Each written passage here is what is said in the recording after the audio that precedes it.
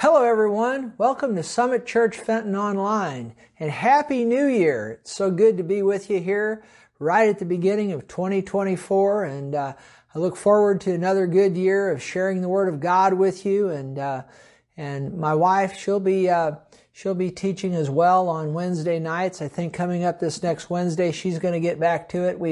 Her and I took a break from last Thanksgiving until now, just needed some time off and just enjoying the Christmas season but now it's time to get back to the Word of God and teaching the Word of God. Of course, we spend time with the Lord during the time we take off. We just took off from teaching, but now we're going to get back to it and share the Word of God with you throughout 2024. And my wife and I, we look forward to it. Again, it's an honor to be able to share the Word of God with you. So today being the first session that I'm teaching here in 2024, the first message of 2024, I want to talk to you today about the importance of first things. So we could title this message, First Things First.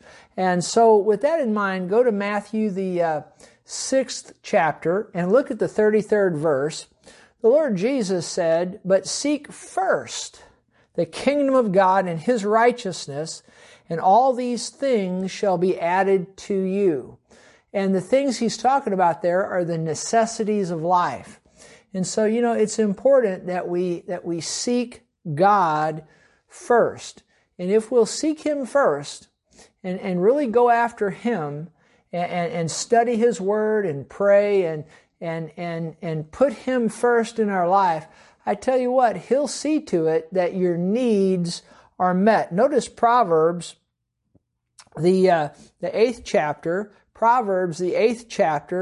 verse 17 says, God says, "I love them that love me, and those that seek me early," or we could say, "seek me first, shall find me."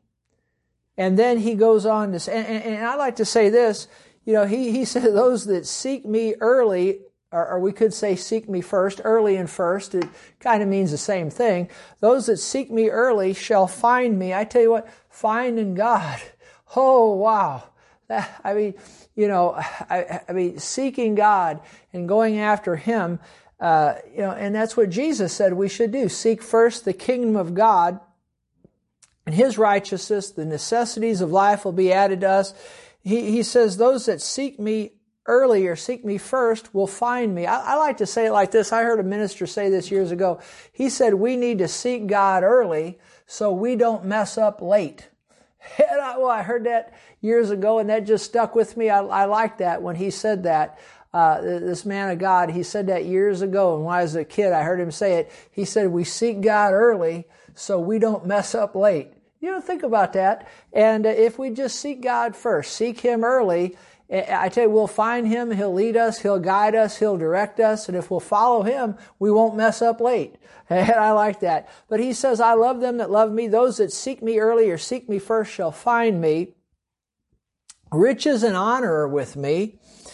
Durable riches and righteousness. My fruit is better than gold, yea, than fine gold, and my revenue than choice silver." I tell you what, it pays to seek God. He will bless you if you will seek Him, but put Him first. That's the emphasis of today's message, putting God first, seeking Him first. And if we'll seek God first and put Him first, He'll meet our needs. We'll have the necessities of life. And I tell you what, He'll bless you on beyond that, and He'll prosper you. He really, really will. But we have to keep Him first in our lives and seek Him first. The first commandment, think of the 10 commandments. Think about the first commandment of the 10 commandments. The first commandment tells us to keep God first. The Bible says, or the 10 commandments state, the first one, you could read it in Exodus 20 verse 3, "You shall have no other gods before me." So that's another way of saying we need to keep God first. Keep God first. You'll have no other gods before me. And that's what the Lord wants us to do, is to keep Him first. And as I've already said, the Bible said, Jesus said, it pays to keep God first. But you'll have no other gods before me. First commandment is to keep God first. The first of the 10 commandments tells us to keep God first. Now, you can test yourself. You can test yourself as to, I taught mathematics for a lot of years, and I always like to give students, tests, and I'd always encourage them to test themselves. Give them little self-tests, and we ought to do that as we walk with the Lord. Give ourselves some tests, test ourselves in some areas, and you can test yourself as to whether or not you're keeping God first by observing some things about the way you conduct yourself. And one of the ways you can see if you're keeping God first is, how do you treat His house? How do you treat what He's interested in? It's real easy for people to say, for Christians to say, oh yeah, I'm keeping God first. I've listened to lots of Christians, multitudes of Christians say to me, oh, Pastor Terry, I'm keeping God first. He's first in my life. First, He's number one in my life. But when you watch them and you look at them over time and observe them over time, God isn't first on the list. He might be third, fourth, fifth, or sixth, but He's not first on the list. You say, no, well, Pastor Terry, you might say, how can you tell that? Well, just watch how people treat the house of God. Watch how they treat the house of God. How do they conduct themselves toward the house of God? If somebody came over to my house and they came in and they started, being disrespectful to it, and kicking things around or writing on the wall or whatever, that wouldn't be, they wouldn't be respecting my house. And so in that way, they wouldn't be respecting me if they did that to my house when they came over, And if they came into my house and they respected my house, well, then that would be a way of respecting me. And so what I'm trying to say is, the way you treat the house of God can tell a lot about where you're putting God in your life, as far as, is He first? Is He second? Is He third? Well, one way you can tell if He's first in your life is, how do you treat His house? And it's interesting, in Acts the 20th chapter, verse 7, the Bible says, now on the first day of the week, when the disciples came together to break bread. So apparently, as I've studied the Bible, the New Testament church, or the early church of the New Testament, they met on the first day of the week, which was Sunday. And if you look at, the history of the church, typically the church would meet on Sundays. Now, the church can meet other times, certainly. At Summit Church, we met Sunday mornings and Wednesday nights and had the public assembly, and some churches do Sunday morning, Sunday night, and Wednesday night, and it just depends on the church. But most all churches, this as well as I do, that the main service is Sunday morning, and that's just the way it's always been, and it goes all the way back into the early church. They're in the book of Acts, and the first thing that the people did on the first day of the week is they got up and they went to church. They honored the house of God, and in so doing that, by the way they showed honor to the house of God, that was showing that they honored God. Again, you can see if you're honoring God by the way you honor His house. And I've watched it over the years. People that have God first place in their life, one thing they do is on the first day of the week, they go to the house of God and they honor Him, they worship Him and praise Him and study His Word, listen to His Word being preached and so forth. And but you see in the United States anymore, over the last many, many years, better than a decade, probably now it's going on 2 decades, more or less. If you've ever noticed, I mean, when I was growing up as a kid back in the 70s, on Sunday morning, if you went out on Sunday morning, it was deader than a doornail. What I mean by that is stores were closed. The gas stations were closed. I mean, everything was shut down in honor of the Lord's Day. And I tell you what, it's anything but that right now. I mean, you go out on the Sunday here in the United States, it's no different really than any other day of the week. The shopping malls are open, the gas stations are open, everything's open. And even children's activities. Used to be when I was growing up, we didn't have Little League on Sunday. I mean, we had it every other day of the week, but we didn't have it on Sunday. Never. I mean, never. We didn't do that on Sunday. That was, set aside as the Lord's Day. But now, over the last decade or so, more or less, I mean, even on Sunday mornings, you'll have Little League activities and all that going on Sundays. Now, I'm not against children being involved in things. I think it's good when children are involved in school activities and in Corey League and Little League and all these other things. I think that is fantastic. But I think we do children a disservice when on Sunday mornings we're getting up and going to the Little League game. What are you instead of going to the house of God? What are you teaching the little kids? Well, you're teaching them that God's not first. You're teaching them that Little League's first, or these other activities are first and not God. No, I think we ought to teach kids on Sunday morning, get up, go to the house of God.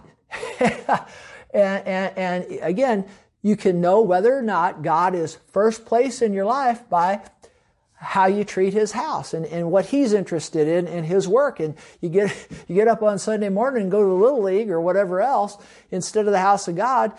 What are you showing? You're showing that God's not really first place in your life. And that if you're doing that with your children and taking them to Little League and all of these other things on Sundays instead of the house of God, well, what are you teaching them? Well, that God's not first, okay? And God needs to be first. So you judge yourself in that or test yourself. And if you've been messing up, the Bible says if we judge ourselves, we not be judged. So repent and get it straight. What do you say? Okay. Now, notice, go to the book of Haggai. Haggai is how you spell it. It's a book in the Old Testament prophet, Haggai, however you want to say it. I'm glad I'm not named that, but Haggai, Haggai, it's in the Old Testament. I'm going to read some verses here from the New Living Translation about a people in the Old Testament, God's people, that they didn't keep God first. And you can see it by the way they treated His house. Notice this. In Haggai chapter 1, I'm going to read several verses in the New Living Translation. Let's start with chapter 1, verse 3. Then the Lord sent His message through the prophet Haggai. And here's what He said. Why are you living in luxurious houses while my house lies in ruins? See, you study the Bible. God has no problem with you having a luxurious house. He just doesn't want you to leave His house unattended. Do you get that? God has no problem with you having a luxurious house. He just doesn't want you to leave His house unattended. And that's what these people were doing. This is what the Lord says in verse 5. Look what's happening to you. You've planted much, but harvest little. You eat, but you're not satisfied. You drink, but you're still thirsty. You put on clothes, but cannot keep warm. Your wages disappear as though you were putting them in pockets filled with holes. Listen to this. This is what the Lord says. Look at what's happening to you. Verse 8. Now go up into the hills, bring down timber, and rebuild my house. Then I'll take pleasure in it and be honored, says the Lord. You hoped for rich harvests, but they were poor. And when you brought your harvest home, I blew it away. And then the Lord says, why? Because my house lies in ruins, says the Lord. See, these people were not treating the house of God. They were not treating the house of the Lord the way that they should have been. They were taking care of their own houses and their own things. And it's sure we need to take care of our house and our own things, yes, but we need to take care of God's house first. I learned this a long time ago as a kid. If you'll take care of God's house, He'll take care of yours, okay? And I'm not saying that you don't have to do things in your house. That's not what I'm saying. I mean, I have to cut the grass and I have to vacuum the floor, do the dishes, and my wife, she does what she does and all that. I'm talking about keeping importance placed on the house of God and keeping it first. And if you'll keep His house first, I tell you what, He'll take care of your house. The necessities of what your house needs, He'll see to it that you have the means and the wherewithal to have those, and He'll not only meet your needs, but He'll run you over and bless you. Glory to God and prosper you. But these people were taking care of their own stuff, their own house, and they were neglecting completely the house of God. See, test yourself. How are you treating the house of God? If you're keeping His house first, well, then you're keeping Him first. But again, a lot of people say, oh, I'm keeping God first, Pastor Terry, but then they so dishonor the house of God. Well, what does that say? They're not really keeping God first. They may be in word, but they're certainly not in deed, and actions speak louder than words. So he says, here in verse 9, you hope for rich harvest, but they were poor. When you brought your harvest home, I blew it away. Why? Because my house lies in ruins, says the Lord, while all of you are busy building your own fine houses. See, he was upset with that. Not that he didn't want them to have fine houses. He just didn't want them to leave His house undone. And then verse 10, it's because of you that the heavens withhold the dew and the earth produces no crops. I've called for a drought on your fields and hills, a drought to wither the grain and grapes and olive trees and all the other crops, a drought to starve you and your livestock and to ruin everything you've worked so hard to get. Wow. Now, why did God do that? That's not what He wanted to do, but they weren't keeping Him first. And this is the result. And so if you've been bringing in like your wages and there's, what is it? There's more month there's more month than there is money or something like that. In other words, you get to the end of the month, you run out of money and there's still days left in the month. Well, you're in trouble. And if you're, like what did he say here? Your wages disappear as though you're putting them in pockets with holes. If that's you, well, hey, judge, if that's you, test yourself and see if you're keeping God first or not. Check out the way you're treating His house. And if you're getting wages and you're putting them in the pocket, it's like holes are in your pocket, more than likely you may well not be keeping the house of God first. You're not keeping God first. Test yourself. Are you keeping His house first? If you're keeping God first, I tell you what, He has a way of being sure that when you put your money in your pocket, there's no holes in there, you see. But these people were not honoring the house of God. They weren't keeping His house first, thus they weren't keeping Him first. And so all the stuff that they did, it was just, it was coming to naught. And God, you could even see the judgment of God in here on these people. And that's not what God wants to do, but if we won't keep Him first, that's what happens. So anyway, a word to the wise should be sufficient, as the old saying goes. So test yourself. How are you treating His house? And if you're keeping His house first, then you're keeping Him first, and then things will go well for you. But if you're not keeping His house first, you're not keeping Him first. And I tell you what, it'd be a tough road to hoe for you. It really, really, really, really will. And also, too, while we're on this, you can also test yourself as to whether or not you're keeping God first by observing how you treat money. How you treat money. We're talking about first things here today. Are you keeping God first? He wants you to keep Him first. And, we talked about how you treat the house of God, but how do you treat money? How do you handle money? And particularly as it pertains to the things of God. Now, if you look at Mark the 10th chapter, there's this young man came to Jesus. He's known as the rich young ruler. And in Mark 10 verse 17 it says, as Jesus was going out on the road, one came running, knelt before Him and said, good teacher, what shall I do that I may inherit eternal life? And Jesus said to him, why do you call me good? No one's good but one, that is God. And of course the thing here is he saw Jesus only as a good teacher and not as God. So Jesus is God. So that was much we could teach about this, but let's just go on here.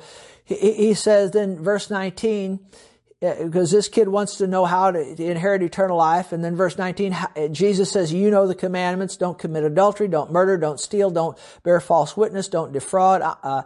He says, honor your father and mother, and so forth. And the kid says, the young man says, he says to Jesus, teacher, all these things I've kept from my youth. And Jesus, looking at him, loved him, and Jesus loved him and said to him, one thing you lack, go sell whatever you have and give to the poor. You'll have treasure in heaven, and come take up the cross and follow me. But he was sad at this word and went away sorrowful, for he had great possessions.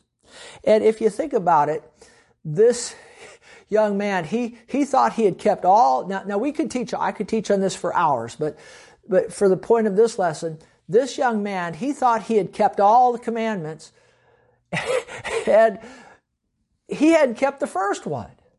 And what is the first commandment? I just told you a few moments ago. It's to keep God first. And this young man wasn't keeping God first. His money was first place in his life. And you know why that is? You know how you can tell if money's first place in your life, or if God is more important to you than, if money is more important to you than God, is if God directs you to give it away and you can't do it. Now, I stumbled my words there a little bit, so let me go back and restate that so I get it straight here. This young man thought he had kept all the commandments. And when you get right down to it, he had kept the first one. And the first one is to keep God first. And this young man wasn't keeping God first. His money was first. And the reason we know that his money was first was because Jesus told him to give it away and he couldn't do it. And how can you know? It said he had great possessions. But actually those great possessions, I like what one minister said, he didn't really have great possessions. Those great possessions had him. And one way you can tell, there's nothing wrong with having money, but it is wrong when money has you. And one way you could tell, the main way you could tell if money has you, is if God, now I didn't say if the pastor or the minister or the TV preacher, but if God directs you and speaks to your heart to give it away or to do something or other with it, and you can't or won't do it, then you don't have money, it has you. And if God directs you to do it and you can't do it, if He directs you to give money away or something like that and you can't do it, well then you don't have the money has you, and that money's more important to you than God. And if that's the case, then God's not first in your life, the money is. So test yourself. Has God asked you to do something with your money and you're not able to do it, or you won't do it, or can't do it, you can't release it? Well, if that's the case, then you just found out that God's not first place in your life. So examine yourself, test yourself, and judge yourself and repent and get it right.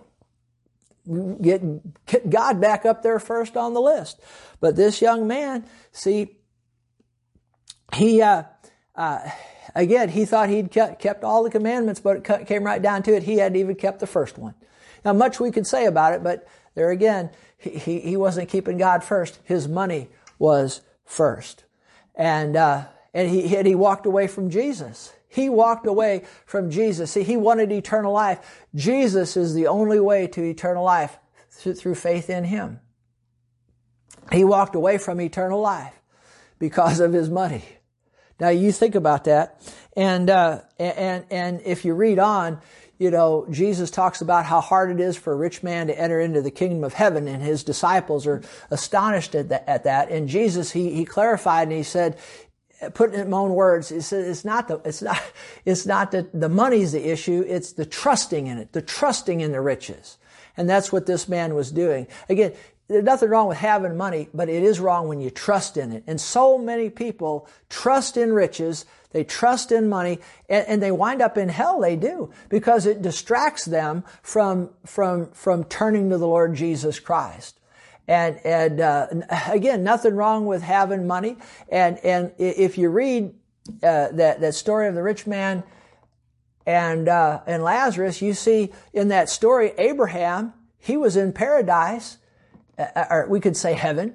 And he was one of the richest men that ever lived, Abraham. So he's in heaven. But the Bible said that he believed God, and it was accounted to him for righteousness. See, Abraham had money, but money didn't have him. And he believed God, and he made heaven, you see. But, and by the way, keeping all the commandments and all that we need to do that, but that can't save us anyway. It's faith in Jesus. But the point here is, see, nothing wrong with having riches, but it is wrong when riches have you. And like I said, there's a lot of rich people in heaven. Absolutely, because they had money. And you serve God, He'll prosper you. He takes pleasure at the prosperity of His servant. You serve Him, you keep Him first, and He will bless you financially. He really, really will. But I tell you what, don't let that money ever become first place to you.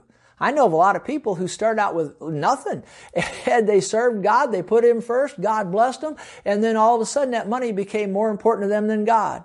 And it cost them. It really, really, really did. It cost them. So we got to be careful about money and watch money, but you can tell a lot about where you are with God and how important He is to you and whether or not He's first place by how you treat money. And, if the Lord directs you to give money away or to do something or other with it, if you can't do it, then you don't have the money so much as the money has you, and certainly it's more important to you than the Lord, and it ranks higher on the list than God does if He directs you to do something with it and you can't. So I think you get what I'm saying here. I trust. But watch how you treat the house of God. Watch how you treat money, because by it you can test yourself and see if God is really first if He's really first in your life. Now look along these same lines, go to Proverbs chapter 3. Proverbs chapter 3, verses 9 and 10, the Bible says, honor the Lord with your possessions and with the first. See, we're talking about first things here today. And with the first fruits of all your increase. So your barns will be filled with plenty, and your vats will overflow with new wine. I mean, that's indicative of the blessing of God. See, He doesn't want to just meet your necessities. He meet your needs and necessities. He wants to overflow you. He really does. And see, God wants you blessed. He just doesn't want that blessing to get a hold of you and control you and become more important to you than He is, you see. He wants to be first, and He should be first. But honor the Lord with your possessions and with the first fruits of all your increase. And people have asked me about that over the years, and I could teach messages on first fruits and have over the many years. But for the sake of this message, I just believe that any time we increase,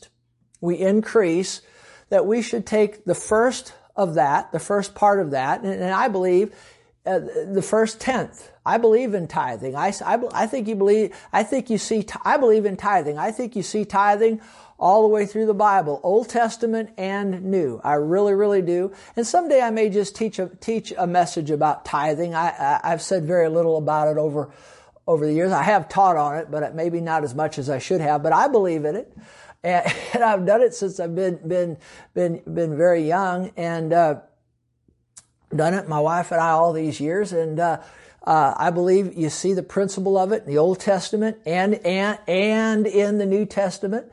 And I believe that the first part of anything we increase, that 10% of that should go to the Lord. And I tell you what, if we'll do that, the book of Malachi says if we'll do that, if we don't do that, the Bible says that He accounts us as a God robber, as a thief.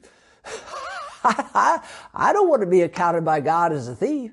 I mean, the first part, the first tenth belongs to Him.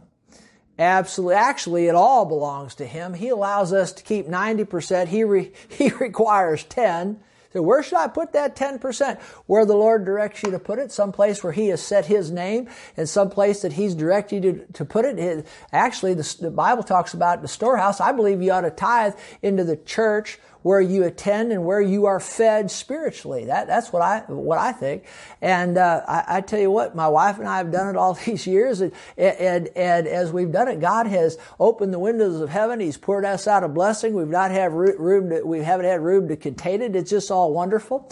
And I tell you what, now a lot of preachers will come and they'll say, well, if you don't tithe, God's going to beat you over the head. Now, I don't preach it that way, but here's what I say. If you don't tithe and honor God, He's not going to get involved in your finances. And you want God involved in your finances. You really, really do. I had one guy come to me one day. He's a rich man. And he was at that time, and he came to me and he said, actually, he attended service on a day when I was teaching on giving and tithing. I taught it very little over the years, but because I did teach on it more because I don't want to get, I don't want to be numbered with the money bilkers, So I haven't said much about money over the years, and God has met every need wonderfully so. But there's a guy there in the service one day, and he would attend church periodically, and he was related to somebody that attended regularly. And he came to me after service one day, and he said, Pastor Terry, and he's a very nice guy. He said, Pastor Terry, I want to tell you something privately. He said, I don't tithe. He said, I don't tithe, and I never have tithe. And he said, when I come to church, this is the only church I ever come to. I come to visit my parents occasionally. I'll come here. He said, when the offering bucket goes by, he said, I'll put in a 50 or 100, but he said, but I don't tithe, never have. And he said, he said, I'm still a millionaire. How do you explain that? And just on the inside of me, the Lord gave this to me. It just came out of me, and I said, think of it this way. I said, you're a millionaire and you hadn't given anything to God hardly at all. I said, just think all you could have if you were a tither and a giver. He went on his way, and I don't think he ever started tithing or anything like that because, money had him. He didn't have money. He had a lot of money, but it had him, and he, on down the road, he lost a lot of it too. But he should have let God in his finances. See, if you won't be a tither, God's not going to get into your finances. He'll just let you alone, and I want God in my finances. I really, really do. And if we'll do that, boy, He'll overflow us and bless us, and think about tithing. Like the one preacher said, it all belongs to God. He allows us to keep 90%. He requires 10. And I'd rather have a blessed 90% than a cursed 100, wouldn't you? Because if we keep that, if we say we want the 90%, but we also want that 10%, well then we are under a curse. We bring a curse on ourselves. And I tell you what, I would rather have a blessed God. I'd rather have the blessing of God on 90% than a curse on 100%. And I also have noticed this too. If you won't give God what's His, the devil is going to get what's yours. Now, I heard a minister say that years ago, and boy, that stuck with me also. If you won't give God what's His, the devil is going to get what's yours. Absolutely the truth. What are we talking about? Keeping God first. And so, if we'll honor Him with the first fruits, the first of all of our increase, I believe it's the first tenth. That's what I think, that's what I believe, and that's what we've done over all the years, and the proof of the pudding's in the eating. God's blessed my wife and I. And so, you see the principle of tithing throughout the Bible. I could give you many instances. You go to the Garden of Eden, the Lord said, now of all, He told Adam and Eve, He told Adam, I guess, and then Eve too, He said, of all the trees of the garden, you may freely eat, all of them. But of the tree of the knowledge of good and evil, you'll not eat of it. For in the day you eat thereof, you'll surely die. See, there was a curse on that if they ate of it. They could eat all the other ones, they couldn't eat of that one. If you think about when Joshua led the children of Israel into the promised land, that first city they came up on was Jericho. And God told them, He said, now that first city, all the treasure in there, It belongs in the treasury of the Lord. Don't touch any of that. Now, all the other cities, they could have the treasury from all the other cities that they conquered. But that first one, see, we're talking about first things. That first one belonged to God. I remember that man named Achan. He went in there and he took some of the treasury of Jericho and he hid it among his stuff. I tell you what, it brought a curse. And him and his family wound up dying, and then they lost the battle of Ai, and then God spoke to Joshua and told him where the problem was, and then Achan was judged and dealt with, him and his family, and then they went into Ai and had that victory. But nonetheless, you know, we need to give God what He requires. We give Him the first, and then we keep all the rest, and His blessing will be on it. Absolutely, but we need to keep God first. And I tell you what, if you're not a tither, I'll just say this very boldly. That tells me that God's not first in your life. He just isn't. You know, I like what one preacher said years ago. He said, I heard him say it. He said, all you need to do to see if God's first place in your life is go look at your checkbook. And see where the money's going. And you know, it's true, because he was quoting Jesus. Jesus said, where your treasure is, there your heart will be also. Now, a lot of people quote that the other way and say, well, wherever your heart is, that's where your treasure will be. But Jesus said, wherever your treasure is, wherever you're putting your money, that's where your heart is. So, hey, go look at your checkbook, you see. I'm mentioning all these preachers. I'm laying it off on all these other preachers. I heard all these other preachers say it over the years. These things, a lot of these things aren't original with me at all. So if you get mad at them. You know, get mad at me at the things I'm saying. But if you get mad at me, well, so be it. It's all true anyway. Glory to God. I believe what I'm telling you. And so, yeah, look at your checkbook. You can find out real quick, or your credit card statement, or whatever, you know, however you do delve out your money.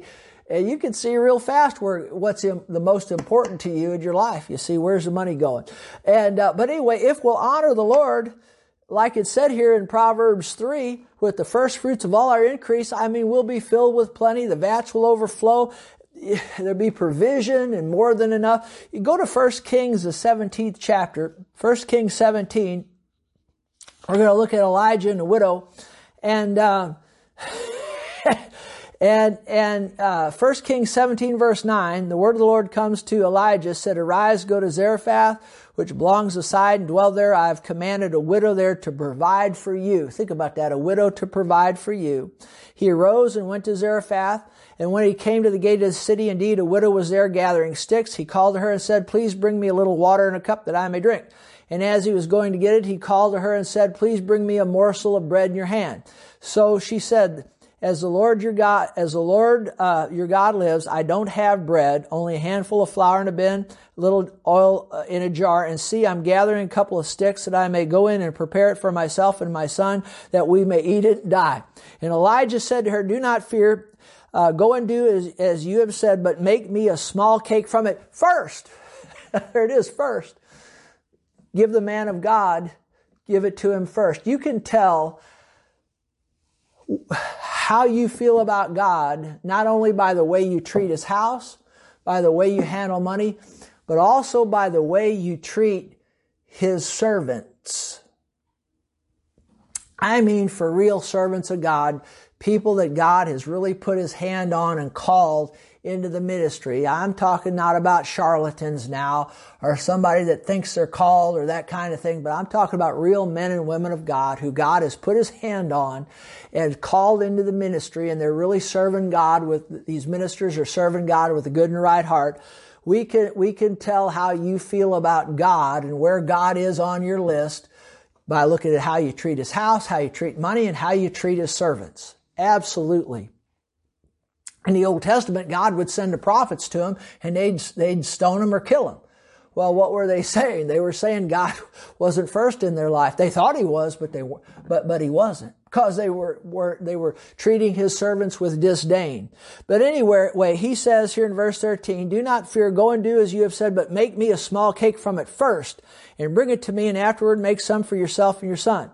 See, now a lot of people jump on that and say, well, that preacher there was just trying to get that woman's get her money and get her possessions. And well, sad to say, there are a lot of charlatans in the land. I've been observing them from the time I was a kid. I call them money bilkers, and all they're trying to do is get your money, but you can trace that all the way back into the days of the book of Acts. You see it there. You see it in Paul's writings warning against those charlatans. And you go back in the Old Testament, they were back there too. They've been around. But hey, the quickest way to shut them down is stop giving them money. Just stop giving them money and seek the Lord and find out who He wants you to give to, and give to those churches and ministries and keep those up and running. Can you say amen? But anyway, if you'll bring it to the house of God, bring it to the man of God or the woman of God that God's put His hand on first. He said, bring it to me first. It's a spiritual principle, keeping God first. If you'll bless His house and take care of His servants, He'll take care of you. Make it for me first. Bring it to me, and afterward make some for yourself and your son. For thus says the Lord God of Israel, the bin of flour shall not be used up, nor shall the jar of oil run dry until the day the Lord sends rain on the earth. Because see, there was a famine going on. And she went away and did according to the word of Elijah. Now watch this, she and her household ate for many days. Now, you really study into that, it was quite a while. It wasn't just a couple of days, it was many days. It was quite some time.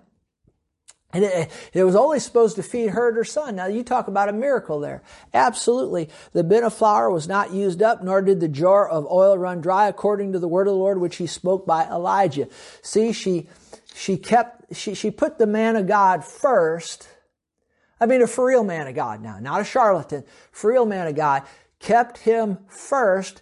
And you see, in that way, she was keeping God first, by keeping His servant first. God takes it real personal how you treat His servants. And she took care of him first. By putting him first, she was really putting God first. Elijah wasn't God, but he was God's representative. You can test yourself, see where God is on your list by how you treat His house, how you handle money, and how you treat His servants. She kept God first by keeping Him first, His servant first, and God took care of her. And instead of dying, she ate for many, many days. But it's not just a matter of giving God things first, but it's also giving Him your best. Your best. Look at Genesis chapter 4. Notice verse 3. And in the process of time, it came to pass that Cain, remember Adam and Eve, they had Cain and Abel, their sons. And in the process of time, it came to pass that Cain brought an offering of the fruit of the ground to the Lord. Abel also brought of the firstborn of his flock and of their fat, or we could say the best. And the Lord respected Abel and his offering, but He did not respect Cain and his offering, and Cain was angry and his countenance fell. Now, we can talk a lot about this. Much could be said about it, but for the sake of time and the purpose of this message, why did God respect Abel and his offering and not Cain? Now, much could be said, but Abel brought the first and the best. See, it's the first fruits. We talked about that, but it's just not we talked about the tenth, but it's not just the first. It's the best. And if we've got God first on our list, He's not only going to get the first, but He's also going to get our best. Absolutely the truth. And if you read in the New Testament sheds a little more light on this. Abel brought his first and best to God, and he did it by faith. See, he did it by faith. Yeah, it doesn't take any faith to give God junk. But I tell you what, it takes faith to give God your first and your best. Now you say, what do you mean give God? How do I give God something? Well, that which represents God. I know something about this because in pastoring a church, people will come and they'll give things to the church or whatever. And I've watched this over the many years. And I've watched people that had God first in their life, and they would come and they'd give things to the church, and they were generous. And because see, why were they able to do that? Because God was first in their life.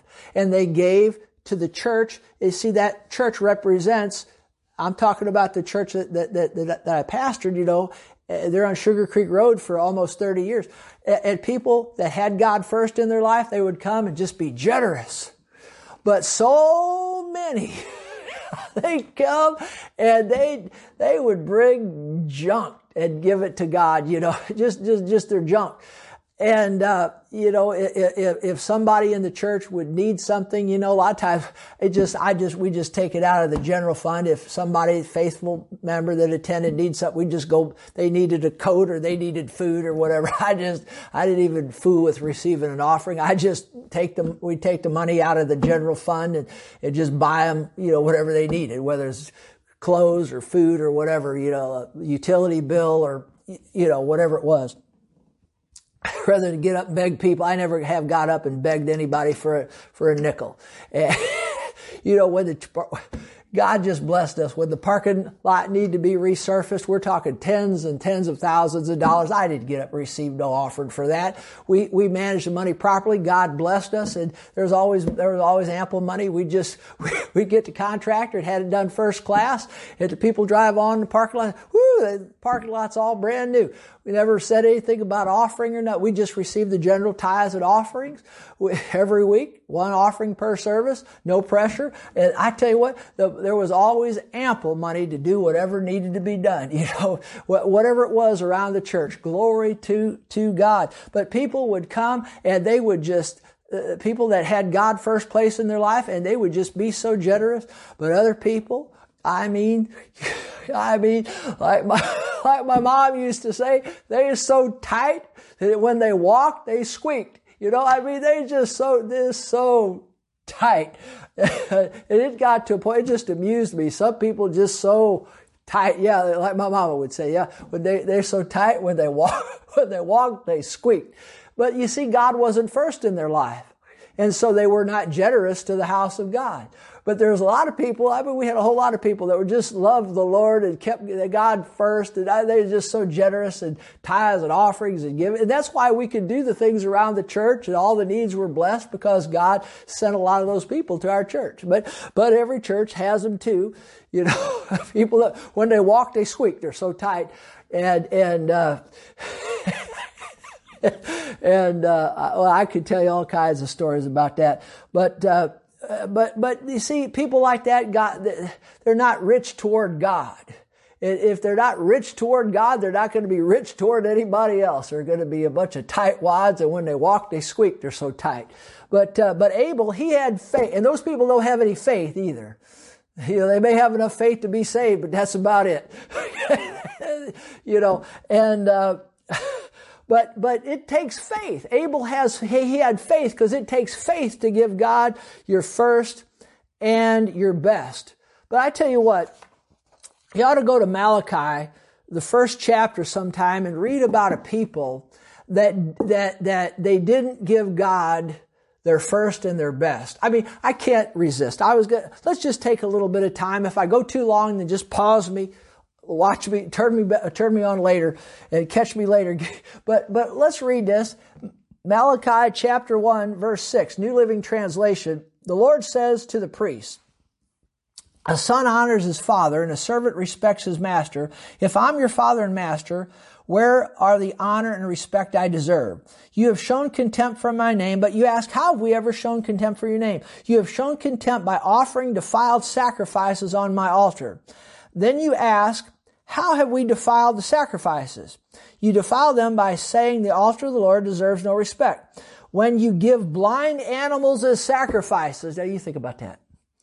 Isn't that wrong? Well, yes, that's wrong. Blind animals. And isn't it wrong to offer animals that are crippled and diseased? See, now we don't offer animals today, but they did back there then. But what we might offer, if somebody needs a coat, well, we'll give them a coat with one of our old coats with a hole in it that we're never going to use anymore anyway. Well, why don't we just go to the store and buy them a nice new one and spend some money? And you know what I'm saying? If somebody needs a coat, why do we want to give them our old junk? Fellow church member needs a coat. Oh, well, let's just give them our old junk. One we're never going to wear anymore that's got the malls in it. No. Go out to the store and buy them a brand new one.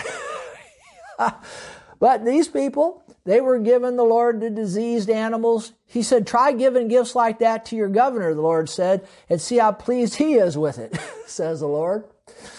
Go ahead, beg God to be merciful to you, but when you bring that kind of offering, why should I show any favor at all, says the Lord? How I wish one of you would shut the temple doors so that these worthless sacrifices could not be offered. I'm not pleased with you, says the Lord, and I'll not accept your offerings. Now think about that. But my name is honored by people of other nations from morning till night. All around the world they offer sweet incense and pure offerings in honor of my name, for my name is great among the nations, says the Lord. But you dishonor my name with your actions by bringing contemptible food. You're saying it's all right to defile the Lord's table. You say and then you say it's too hard to serve the Lord, and you turn up your noses at my command, says the Lord. Think of it. Animals that are stolen and crippled and sick are being presented as offerings. Should I accept from you such offerings as these? Asked the Lord. Cursed is the cheat who promises to give a fine ram from his flock, but then sacrifices a defective one to the Lord. For I'm a great king, says the Lord, and my name is feared among the nations. So what were these people doing? They were not giving God their first and their best. They were giving God their junk, and He wasn't pleased with it. And by doing that, they were showing that He was not first in their lives, that He was not pleased with it, and the blessing was not on them. So let's keep God first, and we can know that we're doing that. We can test ourselves by giving Him our first and our best, okay? Now, let me close this message let's go to the book of Revelation chapter 2. And there's 7 churches mentioned in chapters 2 and 3 of the book of Revelation. I want to look at the first one mentioned. And John was on the Isle of Patmos. He'd been exiled there, and Jesus appeared to him and so forth, and gave him the book of Revelation, and He gave him some messages for these 7 churches. And notice here in Revelation chapter 2, we're talking about first things here. Watch this.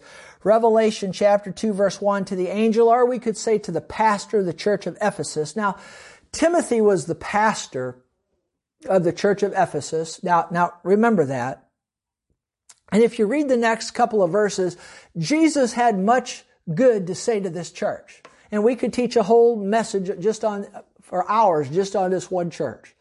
Okay, but for the sake of this message today, much good said. But then in verse 4, Jesus says, nevertheless, I have this against you, that you have left your first love. Now, who is our first love? That's an easy question. It's Jesus. Now, here's a church. They had a lot of good things going on in it, all right. But in the midst of all these good things that you could read in verse 2 and 3, He had this against them, that they left their first love. Did you know you could be doing a lot of good things? You could read it right there. You could even be spending time in the Word of God, but they lost their first love. We've got to keep, you could be so busy. I know I've watched preachers do this, and I've done this some over the years myself. I've had to repent. You could be so busy working for God that you're so busy working for Him that you kind of lose your closeness with Him, if you will, or he works his way out of that first and second position on the list. Now He's got to be first. We got to keep Him first. And if He's first, we'll be working for Him and all that, but we could get so busy working for Him that other things become more important to us. Actually, the work we're doing for Him could almost become more important to us than He is. We got to keep Him first. I hope you got what I'm saying there. These people were doing some good stuff, but in the process of all of that, they lost their vigor for the Lord. He was no longer first place in their life. Much could be said, and I probably won't get everything said that needs to be said here, but they had a lot of good things going on, but somehow or another, they lost their first love. He was no longer first. Jesus was no longer first to them. That's one thing that I tried my best to do at Summit Church over the years that we were on location, is I tried to always keep Jesus first. We had a sign out front that thousands of people drove by, and I always tried to keep Jesus' name on that sign as much as I could, and exalting Him and telling people how to get saved by placing their faith in Jesus. I always tried my best to do that and keep Him first. Oh, there's a lot of churches where Jesus isn't the central focus. I mean, as much as I like donuts shouldn't be the central focus of a church service, or the cafe, where you come in and get the coffee and the donuts before you go. I'm not against coffee and donuts, but my goodness, coffee and donuts shouldn't be the central focus of the church. It should be Jesus, Jesus. He must be our first love. All the different programs and this and that and the other. I mean, those are all good, but that should never be the central focus of a church. The central focus should be Jesus. And the teaching of the Word of God, and the worship of the Word of God, and the fellowship we have should be, around Jesus. Just think if we got together after church in the lobby there, and we were talking about Jesus and all the good things that He represents and all the good things He is. Boy, I tell you what, that'd do away with the gossip, wouldn't it? And the backbiting and talking bad about folk if we're talking about Jesus. But it's so easy to lose your first love. Don't do that. That's why God has me standing here teaching us today. Don't keep God first. Don't lose your first love. It's Jesus. But that's what happened to this church. And He had it against it. He said, you've left your first love. He said, remember from where you've fallen. Repent. Isn't it good that we can remember from where we've fallen? We can repent. Thank God He's given us repentance that we can repent. He said, repent and do the first works. He said, get back to it. Get back and get Jesus back first in your life. Or else, you know what God tell you, or else? He said, or else. I said, or else. I will come to you quickly and remove your lampstand from its place unless you repent. See, He wants us to repent. What does it mean to remove your lampstand? I'll put it in words that you can understand. That lampstand is representative of the church. He said, you get this fixed or I'm going to come shut your church down. And you know what? As I've studied it, as time went on down the road, eventually He did shut that church down because they never did repent. It took some time, but eventually down the road, He did shut it down because they left their first love. My. They put, much we could say, but they put other things in front of the Lord. You know, when you put other things in front of the Lord, you become an idolater.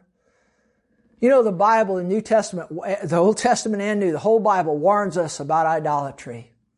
And I tell you what, one way you could lose your first love is you put other things up in front ahead of Jesus.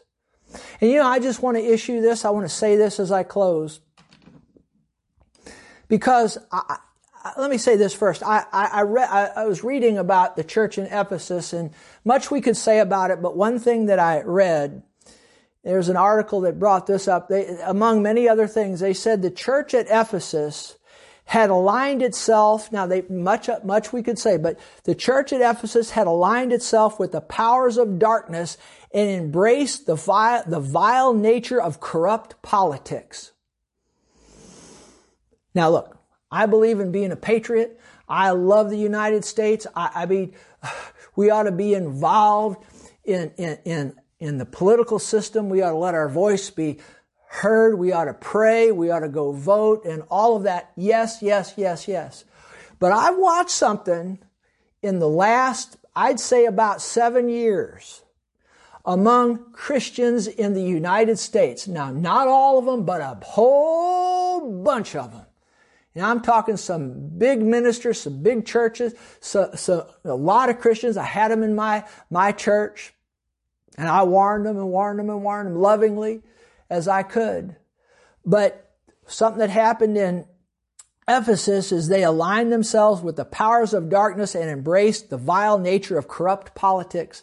And what I've seen in this nation of the United States, I've seen over the last 7 years, oodles and gobs, multitudes of Christians that have put, I'm going to go ahead and say it, they put Donald Trump ahead of Jesus. Now, God has me standing here, and this has nothing to do with Donald Trump. It has to do with your relationship and your closeness to Jesus. Now, you vote for whoever you need to vote for, and you do whatever you need to do. That's between you and the Lord. But I'm going to tell you, like I've told many in my church, and I'm just telling you, we're standing here at the beginning of 2024. Keep Jesus first. Keep Him ahead of donuts. Keep Him ahead of Little League. Keep Him ahead of more important than your job. He's more important than your wife, your husband, your children, your family. And I tell you what, I've seen it though in the last 7 years. I have watched so many Christians in this land, and many in my church and in this land, put Donald Trump up ahead of Jesus. And that's dangerous to do. Now, if you've done that, you've left your first love. Now, you do what you want with Donald Trump, but one thing I am telling you to do, you better keep Jesus up ahead of him. And if you're talking more about Donald Trump than you are Jesus, well, that tells you all you need to know right there. And I warned several people at the church some years back. Some got so mad at me, they just went like beat me, so to speak, and they left. And but you know what? I can sleep at night because I told them the truth. Let's keep. Who could honestly argue with this statement? Let's keep Jesus ahead of Donald Trump. But you know what? I know I asked a prayer group. I said, let's pray for souls. And it was deathly quiet. I said, let's pray for Donald Trump. People went in, they just almost started just praying at the top of their lungs. Well, yeah, pray for Donald Trump, but hey, pray for Joe Biden too. He needs it. But they all need prayer. But the point I'm trying to make is people, I've observed it, and not just in my church, far more excited about Donald Trump than they are Jesus. And I'm just standing here with all the love I can muster. Because I love you, I care about you. Do what you want with Donald Trump, but whatever you do, keep Jesus up ahead of him. Because I tell you what, there's something really not good going on among so many Christians. And they've lost their first love, and they've put Donald Trump up ahead of Jesus, and that's a dangerous thing to do. And it's idolatry. It's idolatry. You know that you'll start acting like whatever you make, anything you put ahead of Jesus is idolatry, and whatever you make an idol of, you'll start acting like that. And I've watched so many Christians start just calling people names and being very rude and disrespectful. Christians that wouldn't have done that before. And you become like your idol. You do. And I'll tell you something else. When you have somebody, a man of God stand or a woman of God stand and try to take somebody's idol away from them, you get in trouble. And I'll close by saying this. Timothy, the pastor of this Ephesians church, you know how he was martyred? Yeah, they killed him. Now, it wasn't necessarily the church, it was the pagans of Ephesus. See, Timothy was a man of God, and he got up and he cried out against idolatry, and the pagans of Ephesus, they beat him with clubs and they drug him through the streets and they stoned him to death because, again, he rebuked the Ephesians for their idolatry, and it was the pagans, the unbelievers primarily. But I wouldn't be surprised if there were some Christians from his church in that group. I'm not saying there was, but there might have been. I know I've had people want to club me and beat me for the things I just said about Donald Trump. And I've had a lot of people walk away from me over it. But I still stand here and I just feel impressed with the Holy Ghost to just as lovingly as I can warn you, hey, do what you want with Donald Trump. It's not this what I'm saying to you is not about him. It's about your position. It's about where Jesus is in your life. Don't lose your first love. And if Donald Trump or anybody else has become, or anything else has become more important to you, money or whatever it is, more important to you than Jesus, then you've left your first love. But here's the word of the Lord to you. The word of the Lord to you is repent. Repent. Repent and judge yourself. And if we judge ourselves, we not be judged, and put Jesus back first. But I'm telling you, if you won't do that, there is an or else in here, or else, I'll just put it this way, it can cost you. So a word to the wise should be sufficient. And I said this last part here, what I said about Donald Trump at the direction of the Holy Ghost. So, well, that's what the Lord wanted me to say, so I said it. So, and I don't apologize for it. So, hey, first things first, keep God first. Keep the Father, keep the Son, the Lord Jesus, and the Holy Ghost. Keep God. the Trinity. Keep God first. I tell you what, if you'll do that, things will go well for you, okay? Well, I hope this blessed you today. Hey, if you're out there and you don't know Jesus as your Savior, repent of your sins. Call on His name. The Bible says there's a heaven to gain and there's a hell to shun. And the only way to miss hell and make heaven when you die is to repent of your sins, turn from the sinful lifestyle, and turn to Jesus and receive Him as your Savior. Call on His name, ask Him, invite Him into your heart just like you'd invite somebody into your house. And if you say, Lord Jesus, come into my life, if you'll do that and mean it, I tell you what, He'll come in and let Him have first place in your heart and in your life. I tell you what, one day you'll miss hell, you'll make heaven, and I tell you what, you'll be so glad you did. He'll make your life worth living in the meantime. And hey, you keep Him first, you take care of what's His, what's God's, and God will take care of what's yours, okay? Hey, I'll be back. My wife will be with you Wednesday night. She's got a good message coming up. She's going to be talking about Jeremiah the prophet and some things that God's put on her heart. She's been sharing a little bit with me about that. You need to listen to what she has Wednesday night. It's good. She's going to do it for a couple of weeks, I think. Good stuff on Jeremiah. You need to hear it. And then I'll be back next Sunday with another message. So we'll see you then. God bless you. Bye-bye.